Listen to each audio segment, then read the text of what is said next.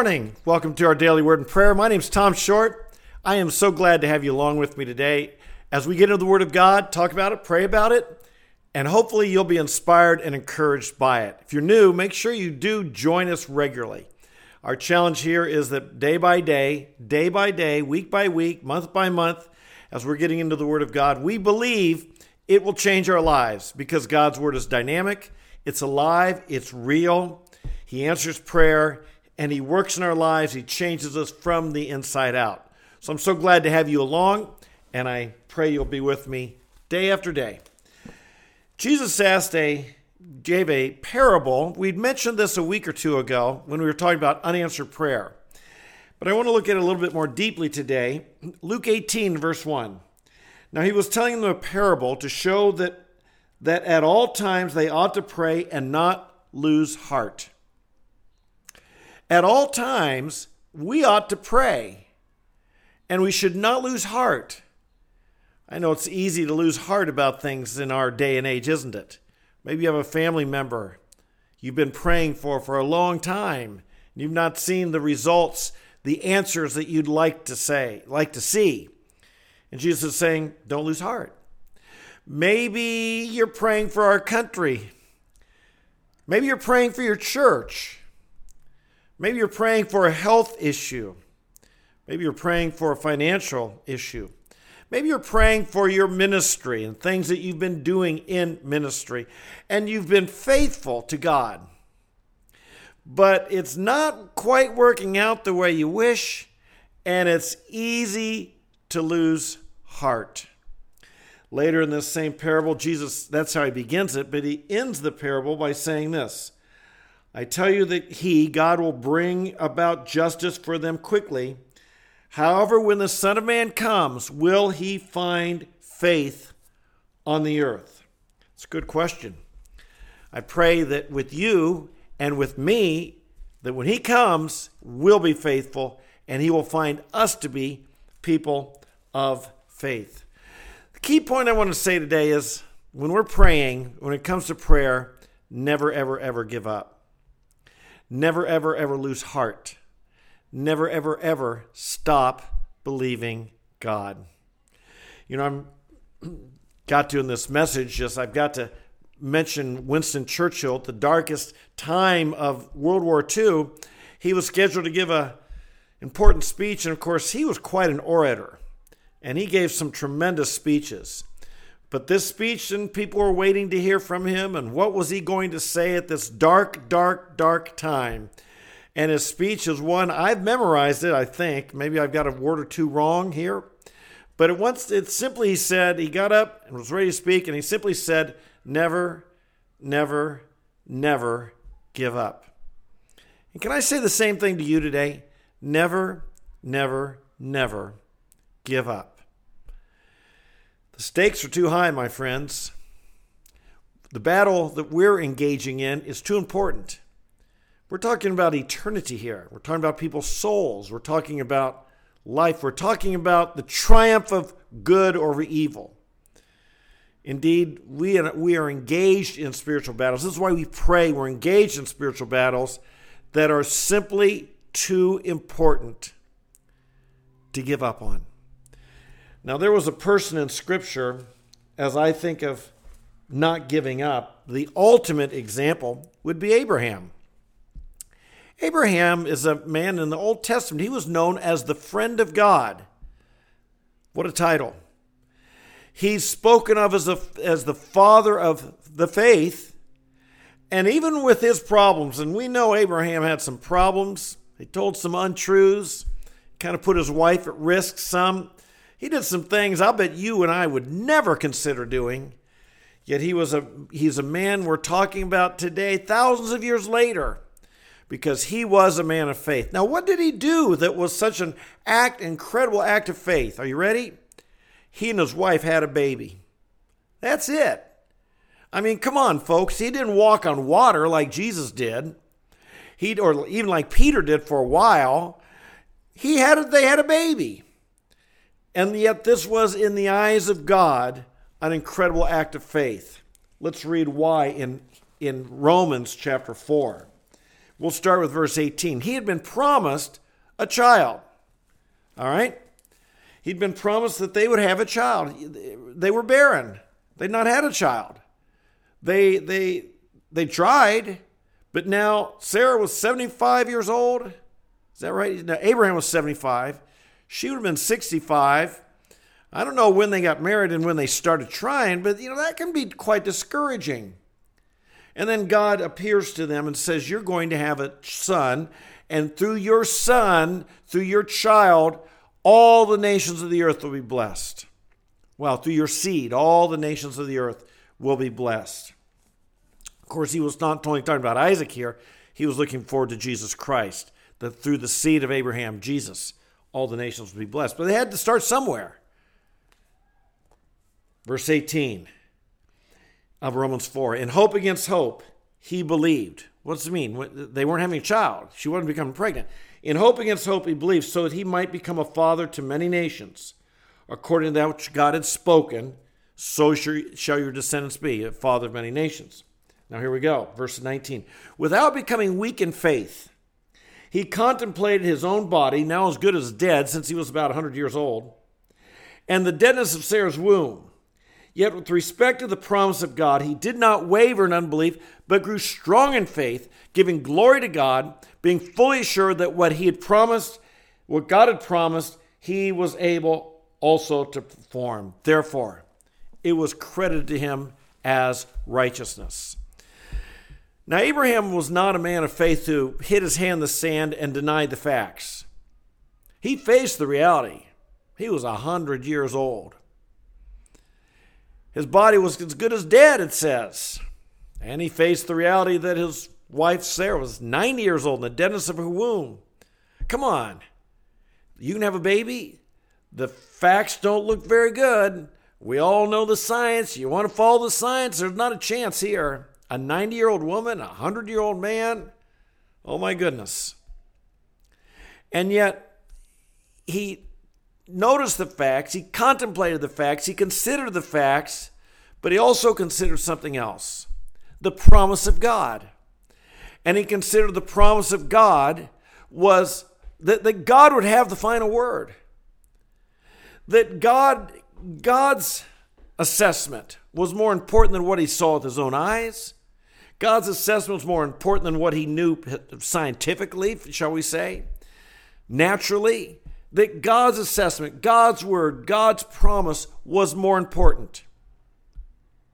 He contemplated his own body. He contemplated the deadness of Sarah's womb, yet with respect to the promise of God, he didn't waver in unbelief. But he grew strong in faith, and he gave glory to God. He praised God. You see, folks, him having a baby, Sarah having a baby, became more and more of a miracle. It's like God was going to do something spectacular. I mean, all kinds of people have babies. And don't think it's, a miracle, a credit to God. But this was about to be a miracle baby. This was about to be the one through whom the descendants, the seed, the whole world would be blessed. And God wanted to make sure that they knew this was from him. This was going to be a miracle baby. And so God let the odds get down, God let the odds get down to impossible. If you were betting here, you'd never bet on Abraham and Sarah having a child. The odds would have been impossible. It just wasn't going to happen unless God stepped in. Isn't that the way we want to live our lives? I don't know if every single thing can be like that, but I sure hope that in my life, and I hope in your life, there's some things that are happening that's pretty clear. This was God who stepped forward. This was a God thing. There's no explanation for this. You can't say it's up to our ingenuity or our smartness or our money or our resources. This is a God thing. Boy, I sure want that in my life. Like we talked about yesterday, where he'd strongly support the one whose heart is completely his. That's where I want to live. That's where Abraham lived. That's why so many people in Scripture lived. And that's the model that we want to have. And so, my friends, when you're tempted to give up, don't. Never, never, never quit. Never, never, never give up. When you're tempted to give up, don't be naive and deny the facts are the facts. Just realize God's greater. That our God doesn't deal with the natural realm. Our God deals in the supernatural realm. Certainly things can get to where naturally there's no hope. And yet our God deals with, that's when he steps in, is it not? He steps in. He's a supernatural God.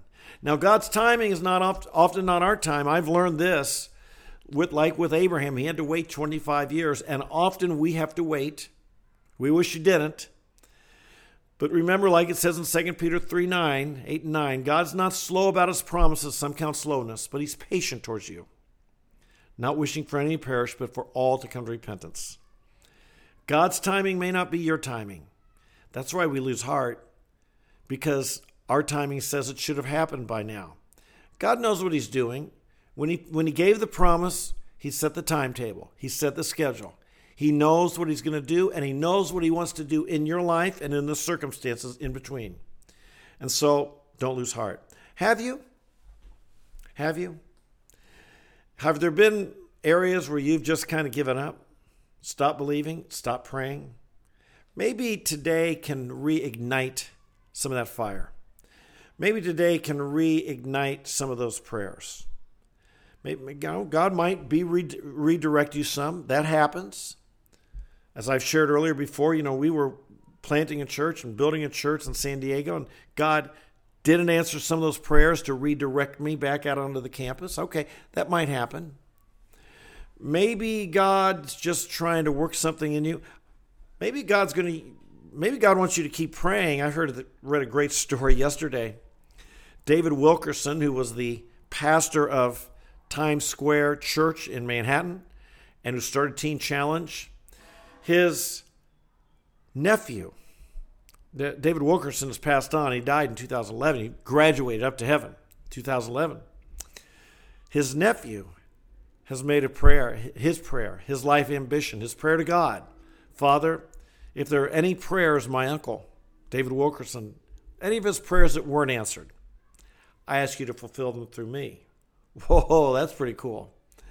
And indeed, you think about it, lots of times a person's prayers to God are fulfilled through someone else or through the next generation or through a descendant. Certainly that happened with David when Solomon built the temple. There can be so many examples like that. What am I saying? God's timing is not always ours. Keep at it. Keep praying. Don't lose heart. When he comes back, make sure you got the faith. Make sure you're believing. Reignite, reawaken. If there's some things you've let go dormant because the timing just wasn't what you'd hoped it would be, reawaken those dreams. Reawaken those prayers and those promises. And let's keep believing. If God put it on your heart, don't let go of it. Keep praying. Father in heaven, thank you that you are an almighty and an awesome God. Thank you that you fulfill your promises. Sometimes it takes longer, and Father, so we pray for patience, and we pray for perseverance, and we pray that we would not lose heart, and we pray that Lord, so many do lose heart. I pray none of us would.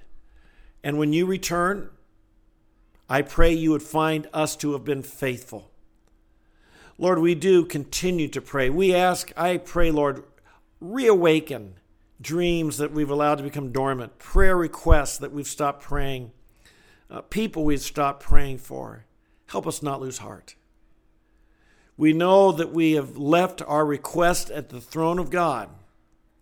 We've approached the throne of grace confidently because of Jesus Christ, and we've given you our request. But you've told us to keep seeking, keep knocking, keep asking. You've said you want us to persevere in our prayers. And so we do. We love you, Father. We thank you you've heard us. And we thank you there's value in continuing to seek and to pray. Lord, I know all kinds of things come to my mind now that we'd appreciate more the more we pray. And it would build our faith and it would test our faith. And so I pray, Lord, each of us would pass this test of faith. And again, even this, if in the last few minutes you've brought to any of our minds things that you want us to renew our prayers for, that we would not grow, we would not waver in unbelief, but we grow strong in faith, giving glory to God, being fully assured that what you have promised us, you are fully able to complete. We bless you. We love you. We give you this day. Might this day be a day of faith, walking with you in the joy of the Lord. And we pray it in Jesus' name. Amen. Hang in there, folks. You know, it's what football players, they call it the grind. As the season goes on and you're halfway through the season, you're beat up, you're bruised, you're working through injuries, but the season's not over. Sometimes in our Christian life, we've got great joy and a great excitement. Let's not forget, sometimes it's the grind. We just show up, we're faithful, we keep believing. That's what makes champions, and that's what we want to be. God bless you. Thanks for being with me. I love you guys.